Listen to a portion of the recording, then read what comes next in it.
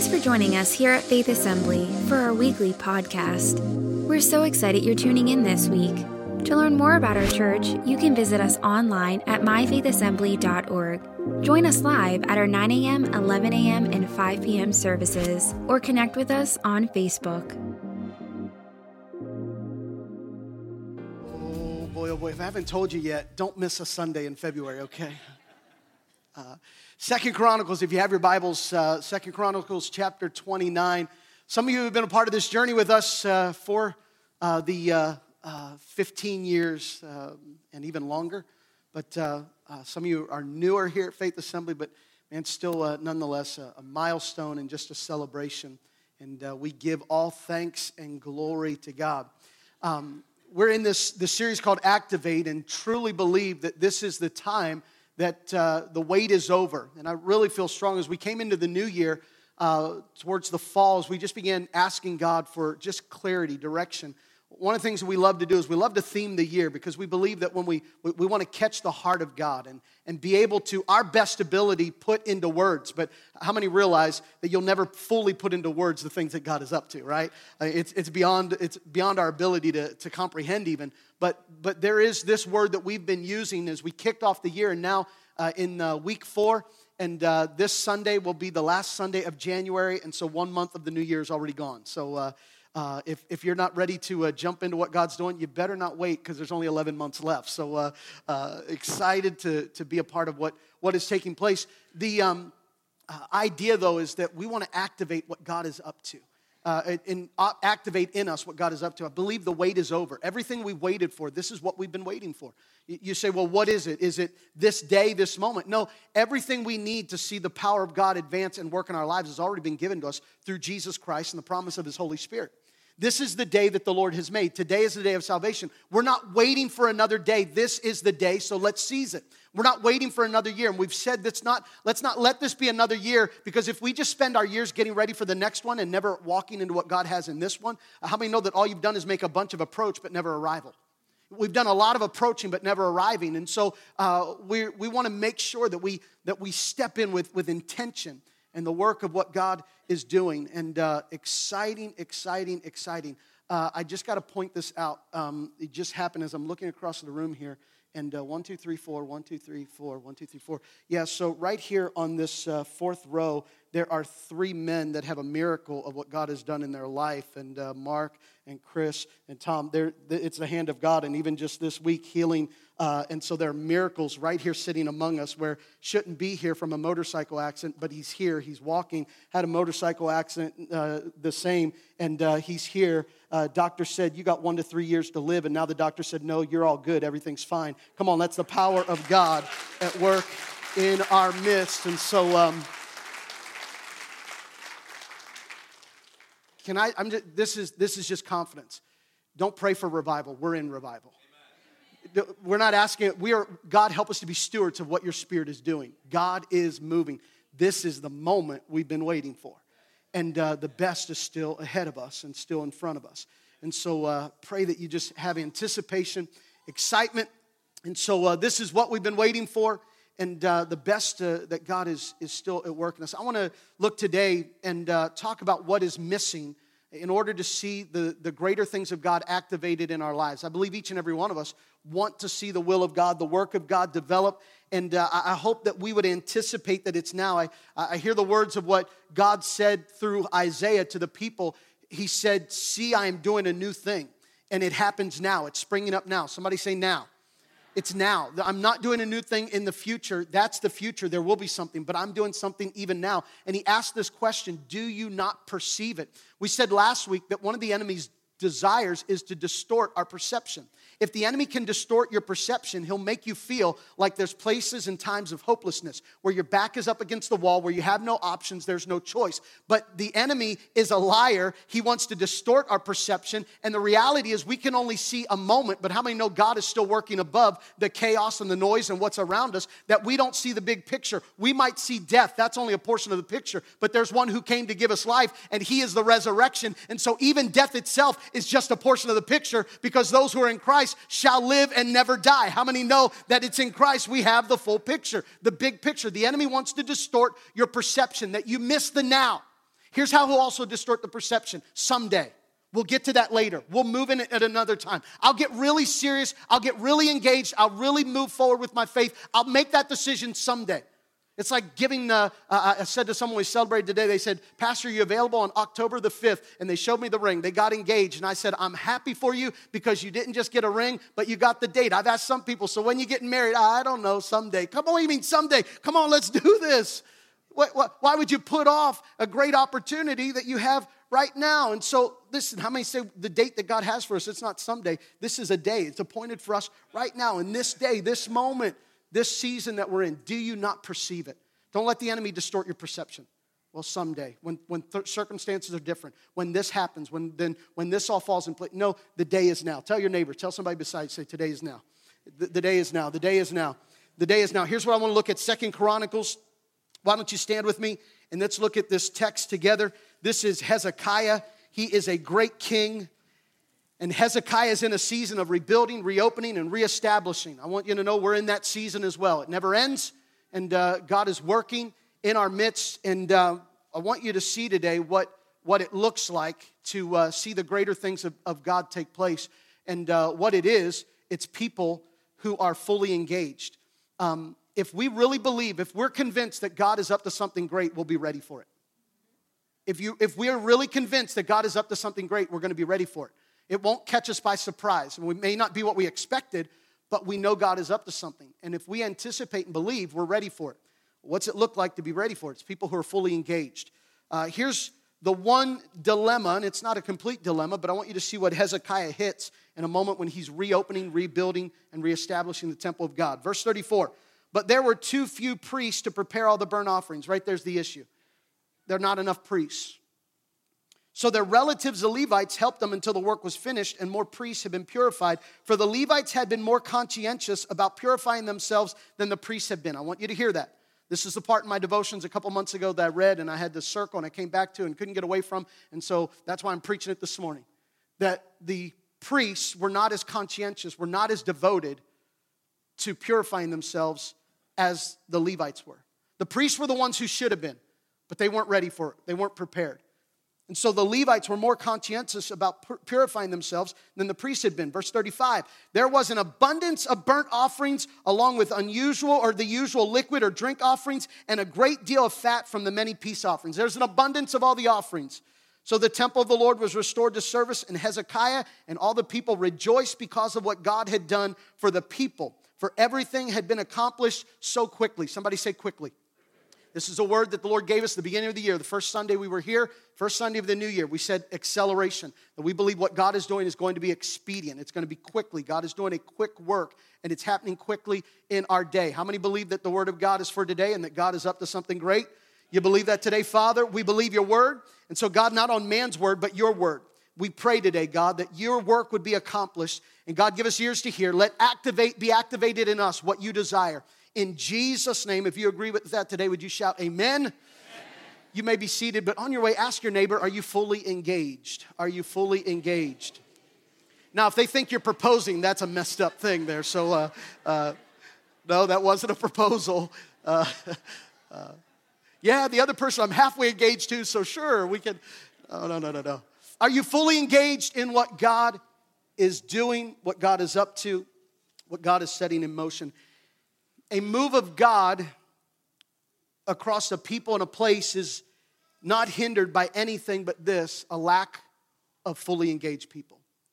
A move of God, the work of God in our land and in our place is not hindered by anything but a lack of people. It's not hindered by a lack of resources. Let me say it this way. When it comes to a move of God across our land, sin is not the issue. Sin is not the issue because Jesus already defeated sin. A lack of resources are not our issue because Jesus, the Bible says that God will supply all your needs according to his riches in Christ Jesus. He's already provided for it. It's not a lack of opportunity because even the earth itself is groaning for the coming and the return of Jesus Christ. It's not for a lack of opportunity. It's not for sin running rampant. It's not because we don't have enough resources. All of those things are already provided for. You need all those things in order for God to do something great. But what is missing is not resources, because how many know God's got enough? It's not opportunity, because it's all around us. And it's not sin, because Jesus is greater than sin. The only thing missing are willing people. The only thing missing are willing vessels, individuals who are fully engaged and ready to operate and to work in what God is desiring and what God wants to do. Even God himself is willing. You see, one of the things that you and I have to realize that God is willing to work in our midst, because if he's not, then it goes against his character of being good. Now, I know that there are times we ask God, would you show up in our midst? And God is always willing, but he doesn't always do it according to our plan A. Have you ever been in a boat in a moment where God didn't do it the way you thought it ought to be done? I know you've been there. But what I've had to learn in life is that my plan A is not God's plan A. That God's plan A is always bigger than mine. And the process is not me trying to get God on my page. It's me surrendering to make sure I get on God's page. Because I have to believe and know that if it's not my plan A isn't what he does, then I've got to surrender and say, God, you've got a bigger plan than what I see. You see more than what I can see. You're up to something greater. He is willing. If he's not willing, if we feel as if there's something hindering or God's not able, it goes against his character of goodness. But how many know that he is a good God? And because he's a good God, he's a willing God. In fact, the Bible says this, that he is willing, God is willing that none should perish, but that all should come to the saving knowledge of Jesus Christ. He's made every way possible for you and I to come to salvation. He knows how to speak in the moments of our lives. Our conscience itself tells us that there's a God, tells us that there's hope, that there's a longing to have purpose. We're created with it. Now, we don't know it until someone shares the gospel or until God speaks to us, till the Spirit works upon our heart. But God is willing that none should perish. He gives everyone an opportunity to receive salvation. It is up to us whether we receive it or reject it. He is not willing that any should perish. His willingness, he is a good God. In fact, there was a leper who came to Jesus, and as a leper, you don't come to anybody. In fact, if you come to anybody, the first thing you say is unclean. You tell everybody how unclean you are. And Jesus sees this leper, and Jesus welcomes him to come. Not one of those, oh, don't touch me, stay away from me. Jesus, of course, sees him. The leper engages a conversation with Jesus with this skin disease, and the leper says, if you're willing, I know you can heal me. The leper acknowledged, I know that you can, but I'm not so sure you will. And Jesus said, I am willing, be clean. You've got to know that there are times when it looks like God's not willing. It's not that he's not willing, it's just that he's got a better plan A than your plan A. He's got a better plan than what you have. It's not a lack of his willingness or his ability. God works. And I know that immediately rises to I have to know that God is sovereign, that he sees things I don't see, that he's working in ways I don't understand, and that he still is God. If I got to the place where I understood everything God was doing, I no longer need faith. In fact, that's why the Bible says that when that day comes, when we see face to face, we see God. It says in 1 Corinthians chapter 14 that the things of speaking in tongues and prophecy and all the gifts of the Spirit, that they will cease the moment I see God face to face. Why? Because I won't need those things any longer. I will see him and know him as I'm known. But until that day, I don't know everything. I need faith. I've got to trust the sovereignty and the goodness of God. I've got to believe that he knows his ways that are higher than our ways. Not just believe that, but I'm confident that my trust and my hope is in the Lord. That he is willing. He is a good God. He's willing to work on your behalf. He's willing to bring healing in your circumstance, your situation. It may not be your plan A, but his plan A is always bigger than mine. And so we've got to believe and know and trust that he's a God of willingness. It is not for lack of willingness that God is not moving at moments in our lives. It's not a lack of willingness. It only comes down to a lack of workers. It only comes down to a lack of workers. I want you to hear this today. Sin runs rampant in our world, but sin is not the problem because Jesus overcame it. Resources are needed in order to see things move forward, but God is not limited by resources because he created you out of dirt so he can do other stuff too. He doesn't need a lot to work with. He can take the insignificant things and work in power and in majesty and wonder. He doesn't need an opportunity. It's plenty of opportunity around us. What he's looking for are fully engaged, willing individuals to say, Lord, here am I. I'm available. He was speaking to his disciples, and he makes a comment in Matthew when he looks at the crowd and he sees the crowd and he has compassion on them. The Bible says that he saw that they were sheep without a shepherd, that they were lost, they were wayward. And his compassion said that he looked after them, he cared for them. And then he makes this statement to his disciples. He said, the fields are white and ready for harvest. He said, but the workers are few. Pray to the Lord of the harvest that he would send laborers, that he would send workers. The issue is not opportunity. The fields are white all around us. There are lost people who want to hear the good news of Jesus Christ. They're just looking for someone to stand up in reality and authenticity and truth to show who Jesus Christ is. They may not always want it the timing that it is, but when we share our life with the hope of Jesus Christ, there's a world that cannot ignore the light that shines in dark places. It's not for a lack of opportunity. Jesus said in another place, he says the workers are few, but in the book of Luke, as he's talking as well, he tells the story of a persistent widow.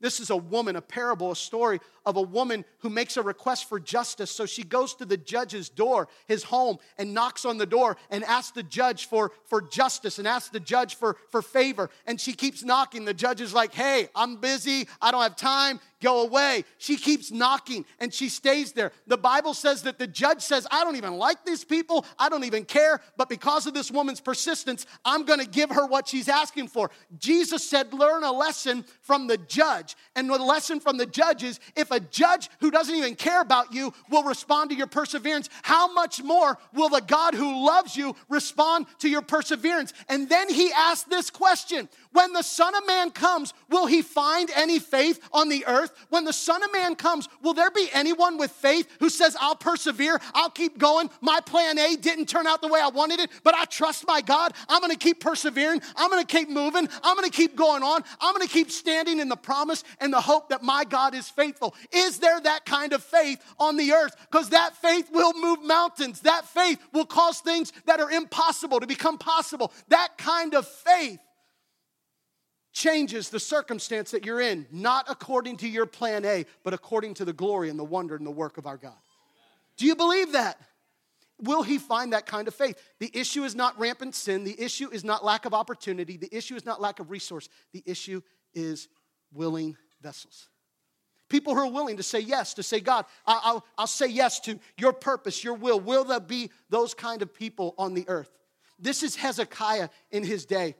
And I love reading about Hezekiah. In fact, I was talking to Pastor Tim this morning, and I almost said I'm preaching out of the book of Hezekiah because I just love Hezekiah. Like he almost gets his own book. Is anybody else, you know what I'm talking about? It's like, it's Hezekiah, a great king.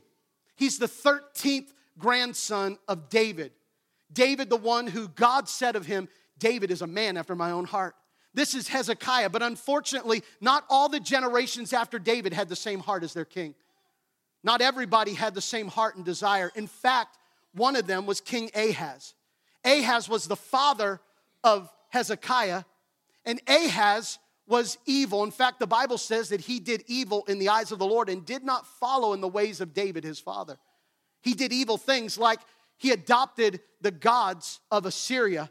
And by adopting the gods of Assyria, he began to worship like those gods. He began to worship those gods. In fact, he even goes to the point that he shuts down the temple. The place that David, his great-great-great-great-grandfather, had a vision to see a temple built. He shuts down the temple. He says, no more worship. He says, the gods of Assyria have taken care of them, so surely their gods can take care of us. So he takes on idol worship, and everybody else participates in idol worship. Not only does he shut the doors to the temple and gets the priests out of a job and all the things that are taking place, he destroys the articles that are used for worship. He goes to the great extent. Do you know sometimes we can get so turned off by the things of God and disobey what God wants that we remove ourselves so far and we try to blame it on other things and make it someone else's fault that we quit church? Or that we're not as close to God. Well, you know, they push it too much. This person's too hard. And we make it someone else's fault for us not pursuing the will of God. I want to say to you that when you stand before God, it won't matter what your circumstances. The only thing that will matter is what you did with Jesus. You won't be able to hide behind any other excuse. There's a God who knows there are people who have used religion to hurt or to control or to manipulate. God knows that. But God also knows the ability, he has the ability to not just know you've been hurt, he knows how to heal your hurt. He knows how to heal the pain, the past. So let him. What are you waiting for? Why spend another year? Why keep going? Why keep waiting for a moment in time? Let today, somebody say today. Let God heal your broken heart today. Let God restore that thing, that work today. I know I don't know what you're going through. I know I've never been where you've been. I know I can't say this is how you do it. I just know this. He is a faithful God. He's good. What he's done in the past, he can still do, and he still desires. He is willing. He wants to. It may not be my plan A, but I trust that his plan A is greater than mine. That he's faithful, he's good. Hezekiah is now taking over for Ahaz. Ahaz, his father, was so evil that Ahaz, and you can go read it in chapter 28, Ahaz is also sacrificing some of his sons to the god of Molech. That's how evil he gets. The king who is from the same line as David, which that says there is evil running rampant in our land. The king is sacrificing babies to a God who isn't real. He's practicing worship of the neighbors that is pagan. He shut down the place of God's presence and not allowing people to go in. This is messed up. This is a horrible situation. And we live in a culture in a world today that one governor would sign into place the opportunity for a woman to abort a baby all the way up to full term. It is sickening. It's deplorable. It's disgrace. But here's the problem. We must say, we will say, but let me tell you this, let's not protest sin because it's more power to stand up in the promise of God's name. I don't need to tell the world how sinful they are. I just need to tell the world how great my God is, that we don't need to say what's wrong. We need to declare what's right. We don't need to just say, you better believe. If you ask me, we're going to say, that is a sin, that's fornication, it's wrong. God does not desire that. That's not what God wants. But I'm not going to tell you what's wrong with your life. I'm going to tell you what God has for you. I'm going to tell you what God wants to bring you into. I'm going to tell you the hope that he's designed because he wants all the world to be saved. Listen, we live in a deplorable, sickening world.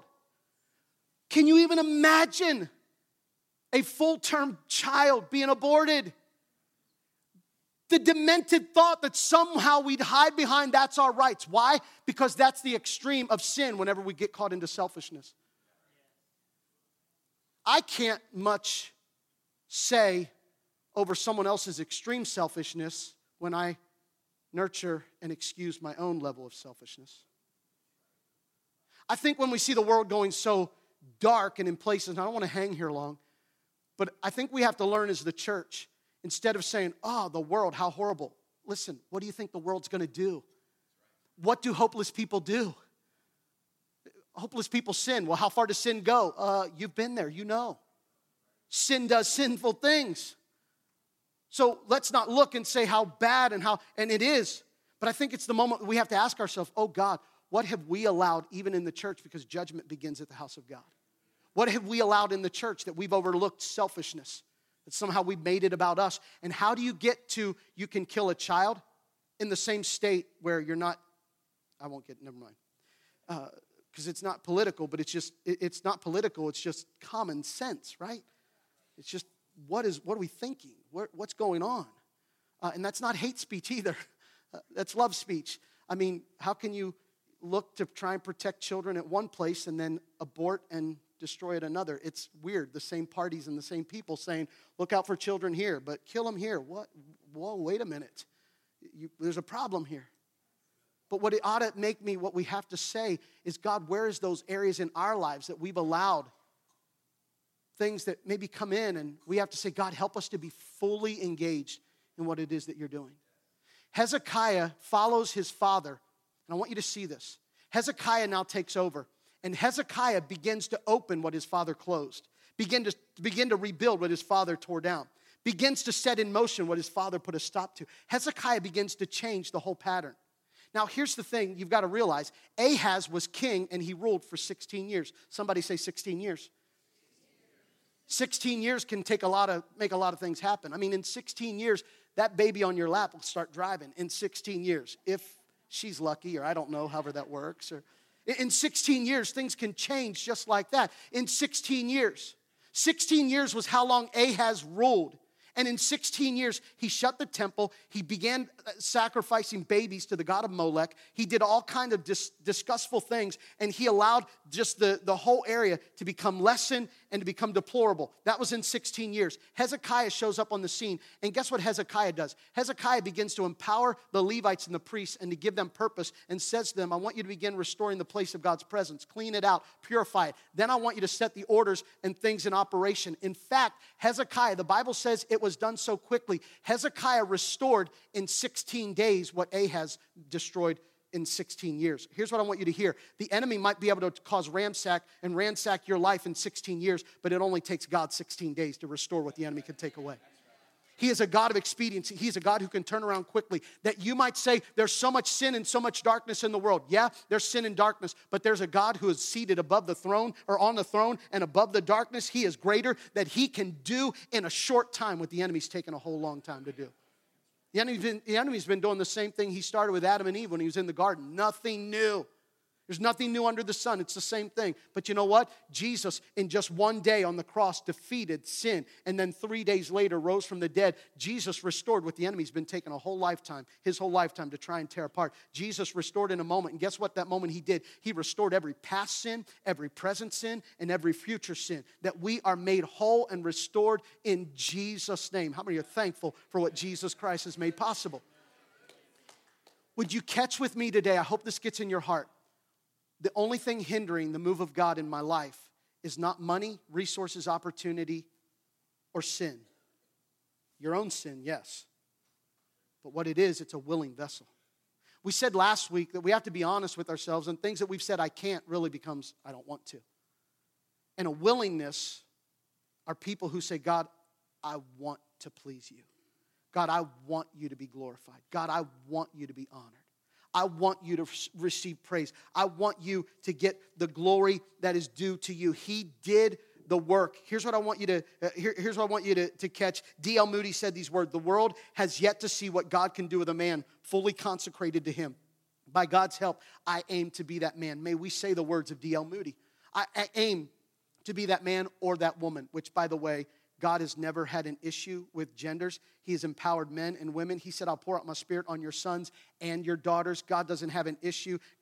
He didn't create this. This didn't start with the church, this whole war of men and women. God has always been pro-man, pro-woman. He loves when the body of Christ submit to one another. We know proper authority, and we honor God with God's heartbeat. How many know he doesn't mind blessing both sides of men and women that together see the kingdom of God advance, that homes are blessed, that there's favor and blessing. This is God's will, that we would be those individuals. I want you to focus on verse 34, though. This is the text that I read to you, giving you some of the background. Hezekiah restores the place of God's worship. And now he hits a bump in the road. It's not a huge bump, but I want you to catch this. There's enough sacrifices. There's enough resources. Things are coming. Verse 34, and this is what I'm focused on. But there were too few priests to prepare the burnt offerings. What's he hit? The problem. Not enough people. There's not enough willing vessels. We don't have enough people in the area to serve. It says that there were not enough priests, so the relatives, the Levites, who Levites are of the line of priests, but this was a specific group within the priests that were set apart to handle the sacred place of worship and the things in the temple and the place of worship. He says, but their relatives helped them until the work was finished and more priests had been purified. Listen to this verse. For the Levites had been more conscientious about purifying themselves than the priests had been. That bothered me. I read that verse, and I read it in every version to make sure, King James said it with this emphasis, and the NIV, and looking at the ESV. I looked at every one of it. It all says the same thing, and it troubled me because the priests, who were the ones who were supposed to be in the process of purifying themselves, did not take it as serious as the Levites. The Levites were more conscientious of purifying themselves. Now, the priests are the ones who are supposed to be doing that work, but the priests weren't ready and available to do the work. Why? Because the only thing hindering the work of God is not rampant sin, not a lack of resources, not a lack of opportunity, a lack of willing people. I want you to catch that, because we have empowered the things of the world more than recognizing the power that we have in Jesus Christ. We have given validity to things of this world. Well, the world is so bad. Yeah, but do you know how great God is? Well, the word, fornication and perversion and sin and all that's going on. Do you know righteousness, joy, and peace in the Holy Spirit and the power of God? Do you know how much greater the things of God are? That he's able to restore. What is it that causes these priests now? And here's what I want to close to and bring us to a close here. There's a problem when the priests who are supposed to be doing the work, somewhere along the way, under the other regime, the leader, Ahaz, who was not godly, they adapted to his culture and forgot their calling. Could you be so adapting to your culture that you forgot the calling that God put upon your heart? Have you adapted so well to the culture that's around you? Well, people just don't want to hear that anymore. That's just the way things are. Have we adapted so much to the culture that we've ignored the calling? Can we adapt so much? And here's the Levites. The Levites the priests. The priests like, well, we used to make sacrifices, but the king, he didn't give us the opportunity to make sacrifices. I wonder, hey, priests, did you forget who called you? You weren't appointed by a king. You were appointed by the prophet. Moses was the one that set your order. Why are you letting the king take away what the king never gave you? The king didn't call you to be priest. The prophet, when he was on the mountain in the presence of God, in the Sinai, in the area of the Lord's calling, when he spent time in the presence of God, it was in the presence of God that the prophet called you to be the one who did the work. So why are you letting an ungodly king take away your calling? Because you're adapting and listening more to what the ungodly king is saying and forgetting the calling of the one who heard from the voice of God.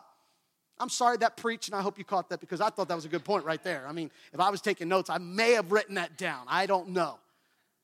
That we're settling and letting someone else who didn't call us take away our calling. And we're adapting to the culture more than knowing the one who called us. Yeah, culture's going to get ugly around us. But you know what? When the winds of adversity come, I'm going to lift my sails high, because when the sails are high, the wind's blowing, God knows how to take me in a place. Because when the world is coming against and the world doesn't want to hear, when opposition roars, that's when my God works the best. That's when my God knows how to intervene. That's when it looks like it's the midnight hour after I've been beaten, I don't know, that's bad too. But I've been beaten, put in prison, and it's getting late. Like Paul and Silas, it's in the midnight hour. It looks like there's no hope, but I'm going to sing praises. And when I do, he shakes the prison bars. He sets free. He knows how to work in the midnight hour. He knows how to work in the difficult places. He knows how to work in those seasons, those places of life. So what's it take? This is what it's going to take, is for us being people who are fully engaged and willing and available to hear the voice of God. Can I tell you, the culture can also get good at being tradition. Tradition. There are some that as we walk into what God has for us are still stuck in what God did yesterday, and they don't know how to adapt to how God is doing things today, because God never did the same thing over and over again. Often the things that we make tradition, and there's some who've said, either not how it's been done, and let me just land on this one. There can be styles. We got a different style of doing church here. There's not a right style, because here's what I've learned. It doesn't matter the style of your music. God's not in your worship. He's above your worship. He is seated above you. I want you to catch this. We have allowed certain wars within the church. Well, we don't sing that song. I like this song. I don't care if you sing it in Klingon. I don't know if you can even sing in that. If you're singing unto Jesus, we want, you know why? Because in Revelation, the Bible doesn't say that God was seated in their worship. He's seated above their worship. And so why are you bringing God down to your level when he's way up here? He's not in the song you're singing. He's in the song that you're yet to sing. He's not in the song that's been written. He's in the song that you haven't even written yet. He's above and beyond. He's not in what you're doing now. He's greater. He's in what was. He's in what is. And he is still in what will come. He is above your worship. He's not in it. He is seated above those places of worship. God doesn't care about style. We get messed up about that. And then we get stuck in the tradition, in the way of things were and what it was. My dad got saved in 1979. It was green carpet in that Church of God church. And they had wooden pews with green backing to match the carpet. I'm sure that was cool, but we don't have that today. It doesn't matter that they had a green carpet with wooden cross or whatever it was around. I know we've got a black wall with some lights on it, but the lights didn't chase the Holy Spirit out of here, because the Holy Spirit isn't in a building. He dwells on the inside of each and every one of us. Behold, I do a new thing. It springs up now. Do you not perceive it? I'm not stuck in what was. I'm in the place of what is and moving forward to what God is in a worship that we've not yet experienced. Do you know that? If you think you've experienced all of God's worship, be careful. That you've been in God's presence to the fullest extent. No, you haven't. Well, I know how this works. No, you don't. I've been pastoring for 8 years, and that's nothing. And I have no idea except to say, God, I know your Spirit knows what it's doing. And I know I may have never seen it done like this before, but I don't want it to be like it's been. God, I want to see where we walk in the grocery store and we lay hands on the sick and we give a word, that we give a prophecy, that we speak life in hurting places. I want to see, God, that I don't even know how this works, but if you want to, and my electrician Dave starts going to places and his shadow comes over people and they get healed, God, do it. Whatever you want to do in Jesus' name. Do it. Do it. That we would allow that. That's the fully engaged. Here's I want to give you this. You can write these 3 things down. There's only 3 because every good sermon has 3 points, and so I've got 3. That was a joke. That was a joke. Some of you are like, I think you made up the 3rd one just to pretend it was good. Okay, no. Here's what I want you to hear. What do we need in this day? We need fully devoted, fully engaged priests. Do you know that you're a priest? If you know Jesus Christ, you've been put in the office of priesthood. You are a priest unto God to serve and to bring offering and sacrifice and worship unto God. Wave your hand if you're a priest called to worship unto God. Bring worship unto God. All right, those of you that maybe didn't raise your hand, I want you to know that God can save you. And if you're not saved, I mean this sincerely, because he'll give you a purpose far greater than you could ever imagine in this life. You could be a surgeon and a great surgeon, but you become a surgeon fully engaged in the purpose of God, and it becomes even more than you could ever imagine. You might be good at what you do, but you become fully engaged in the purpose of what God has called you to, it becomes even more than you could ever imagine. Let me give you these things quickly. The worship team's on their way now. We're going to bring this to a close, but I pray that God would ignite in you this call, this purpose to walk in fully engaged in what God is calling us to be. Here's number 1. Number 1 is this, that we're going to be fully engaged priests, that it's going to take this, that we're fully atoned, that there's a fully atoned, that this atonement, and what this means is anything atoned is to become pleasing unto God. That we're to be pleasing unto God. This is the process of purification that the priests would have gone through. And the process of purification was so that they would become pleasing and acceptable unto God. They would bring their burnt offerings. You know what happens when we become pleasing and we go through the purification process? We become more sensitive. When something is purified, there's a sensitivity. When something becomes purified, you get your teeth whitened. They said it makes your teeth more sensitive. And you become sensitive. Why? Because the process of cleaning causes you to become more sensitive. There's a purification process. There's the purification causes you to be more sensitive. Do you know when I spend time in the presence of God, my heart begins to be sensitive, and the Holy Spirit says, hey, remember the way you talked to Jody? And you probably shouldn't talk that way, and so why don't you change the way you're talking? Well, that was, some of us be like, well, I got one on my left shoulder, and I don't know which one. No, that was the Holy Spirit speaking to your heart. When the Holy Spirit, there's a sensitivity. Hey, the attitude you had, there was a little bit of pride in what you were saying, and you wanted to get recognized. And the Holy Spirit, in the time of spending time with him, said, hey, there's pride in there. There's a purification process. That when we spend time in the presence, there's an atonement. You know what happens? We become more pleasing unto God. I'm saved on the day I made Jesus the Lord of my life. I was saved immediately. But guess what? God is still sanctifying my life in the Spirit of God. I'm going through the process of sanctification. I've been serving Jesus since I was 7 years old. My story is that I never fell off the path. I've tripped on the path, but God has been good in my life. He's been good. He's kept me. I've been serving Jesus since I'm 7 years old. That doesn't make me a Boy Scout and get badges. I don't get an extra mansion or a room in heaven. There's nothing about that. It just means this: the grace of God has been upon my life since I was 7 years old. I've been walking after Jesus, and guess what? I'm not 7 years old anymore, but God is still purifying and sanctifying me and speaking to my heart and revealing things in me and growing me. God help us if we get too familiar and we forget to allow the Holy Spirit to make us sensitive. I think the reason why the priests were no longer available is because they were just used to it. But the Levites, remember the Bible said that the Levites were more conscientious to purify themselves? Do you know why? Because I think the Levites were like, you mean we get to come in? I get to come in here? I think the Levites were like, well, that's the priest. You're going to let me come in and I get to be in the presence of God and I get to present offerings before the Lord. I think the Levites were like, I get to do this? Where the priests were like, whatever.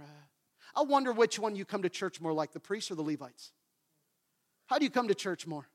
You like the priests, like, yeah, we've done this, we sing this song, and yeah, we do this. Oh, yep, the offering, yep, all that stuff. And then he's going to say stuff. We might even clap, it'll get real good, but it don't change anything. We just do it.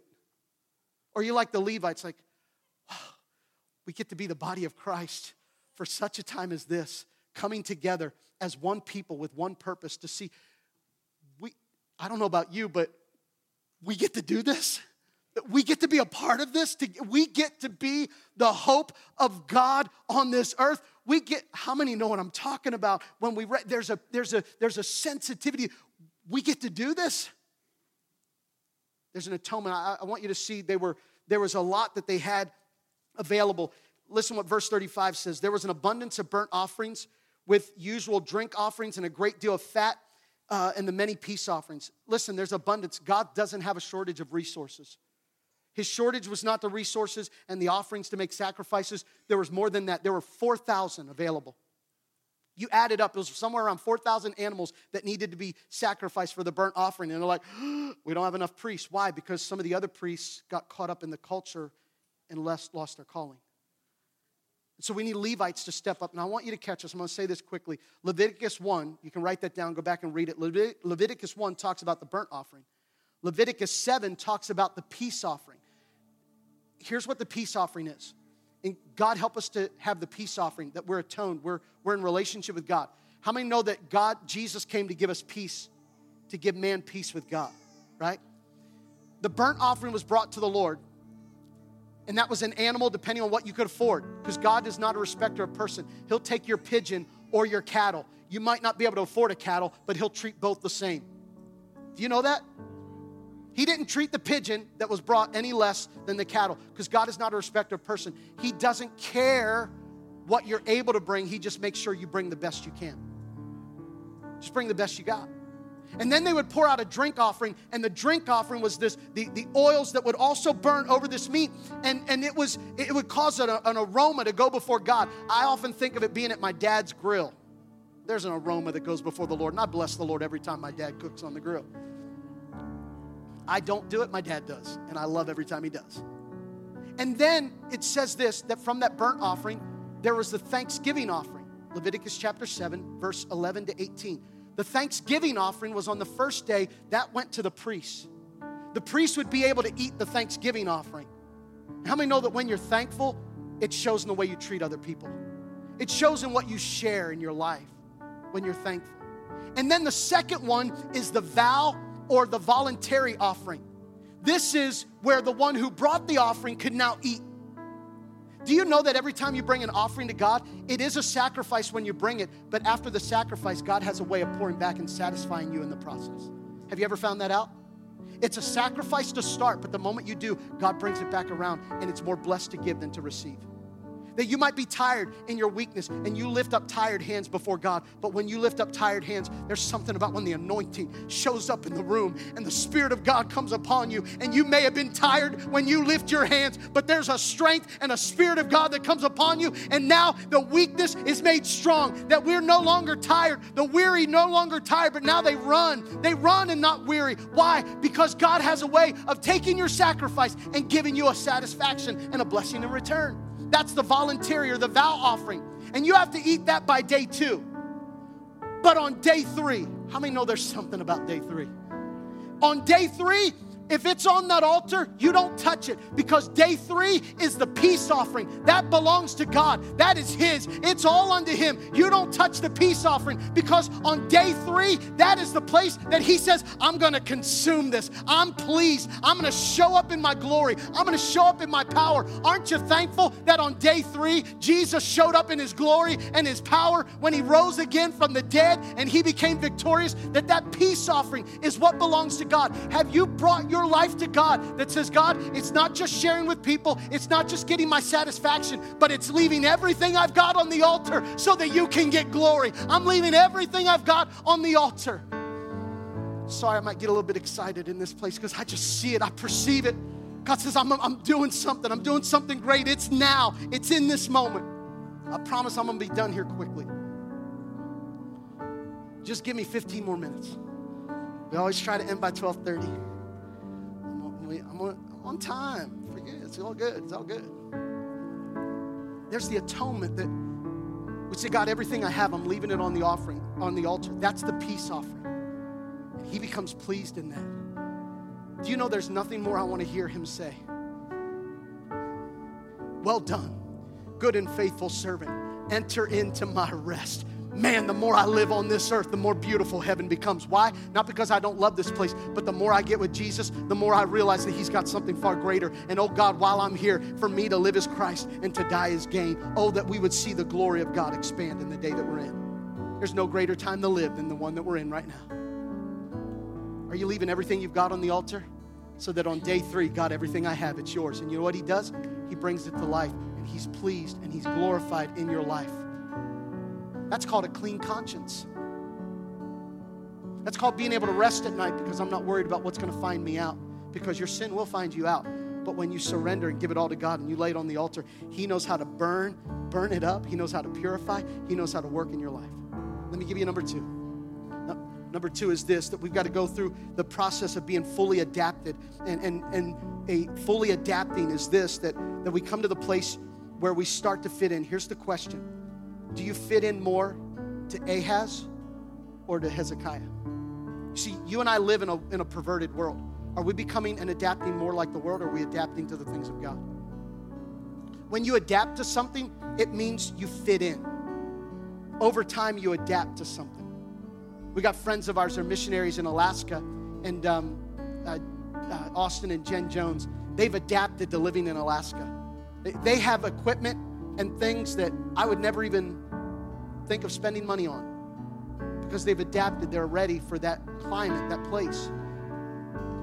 Jesus said this, if anyone puts his hand to the plow and looks back, he is unfit for the kingdom of God. That unfit means no longer belonging.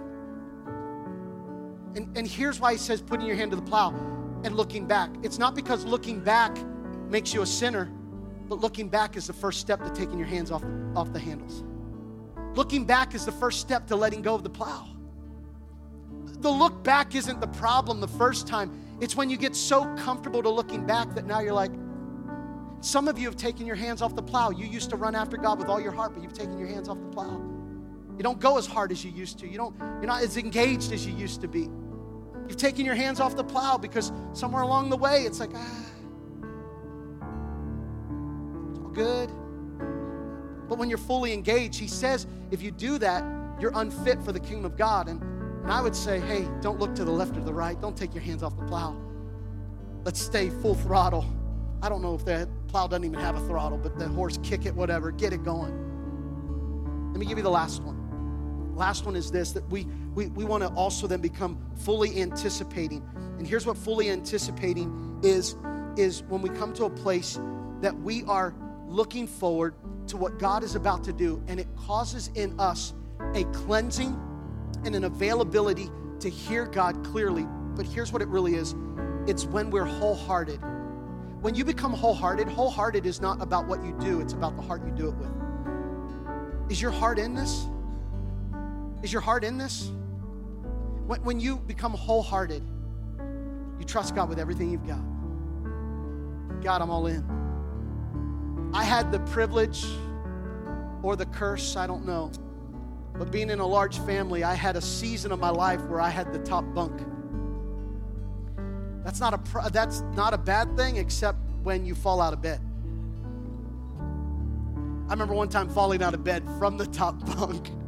I woke up. I think I was even on time for school that day. It'll wake you up. I heard a preacher tell the story of a boy. Every time he got in bed, somewhere in the middle of the night, he'd fall out of bed and, Mommy! Mom would come and Mom would pick him up, put him back in bed. Another day or so would go by and he'd roll out of the bed, and this started being a habit. Mom noticed how this was taking place, and the kid is like, Mommy! She puts him back in bed. She doesn't offer any advice, but one day the boy says, Mommy, why do I keep falling out of bed? Mommy smiled at him and said, well, honey, it's because you're never getting in all the way. It's because you're never getting in all the way. Some of us feel lost in life, and we know God's the answer. And then we're like, well, God, where are you? And there's a sacrifice to trust God with everything you've got. There's a sacrifice to trust God with everything you've got. If anybody tries to tell you differently, it's a false gospel. It costs everything, or it's sacrifice to trust God with everything you've got. To be all in, say, God, I'm going to trust you. I wonder today, you might be here today and you feel lost. That's why we call it lost, because God is looking for you. Not because he doesn't know where you are, but because you don't know where he is in your life. And you know how good he is at this game of hide and go seek? That he won't even let you win because he's the one looking out for you. He's the one running after you, and he wants to find you. Some of you might be here today and you say, I know Jesus, but I feel lost in purpose. You know why? Because you've not given yourself wholly to God. You're sitting on the edge of the chair, and that edge of the chair is a little uncomfortable. You know what? That edge of the chair is really what you should be trusting God with. You're holding yourself up more than you're really letting that chair hold you up. You're sitting on the edge of the chair, but you're still holding yourself up with more weight than you're really putting on the chair. Your legs are still holding some weight and bracing. Some of you, that picture is so clear today. You know Jesus, but you haven't fully surrendered to the chair. The place that he's prepared for you, you've not fully surrendered. You're sitting on the edge. And when you sit on the edge and something happens, you don't rest in him. You stand up and say, see, I knew this wouldn't work. See, this never happens the way see, this isn't working. No, you can't judge being thrown off the chair when you really didn't sit in it all the way. You really didn't surrender all the way. You didn't really lean in and rest, because when the trouble occurs, it doesn't mean it doesn't faze you. It means it doesn't shake you, that you rest in him. How many would say today, God, I'm all in. I don't want to fall in and out with you. I'm all in. I'm fully engaged in what you're doing. Amen? God, everything I've got. What do you give to a God who gives you your life back? Give him your life. And you know what? You may have experienced that physically like some other people, but if you know Jesus, we've all experienced it spiritually. I once was lost and dead in my sins, but he came and he found me and he gave me life. What do you do for someone who gives you life? You give your life to him.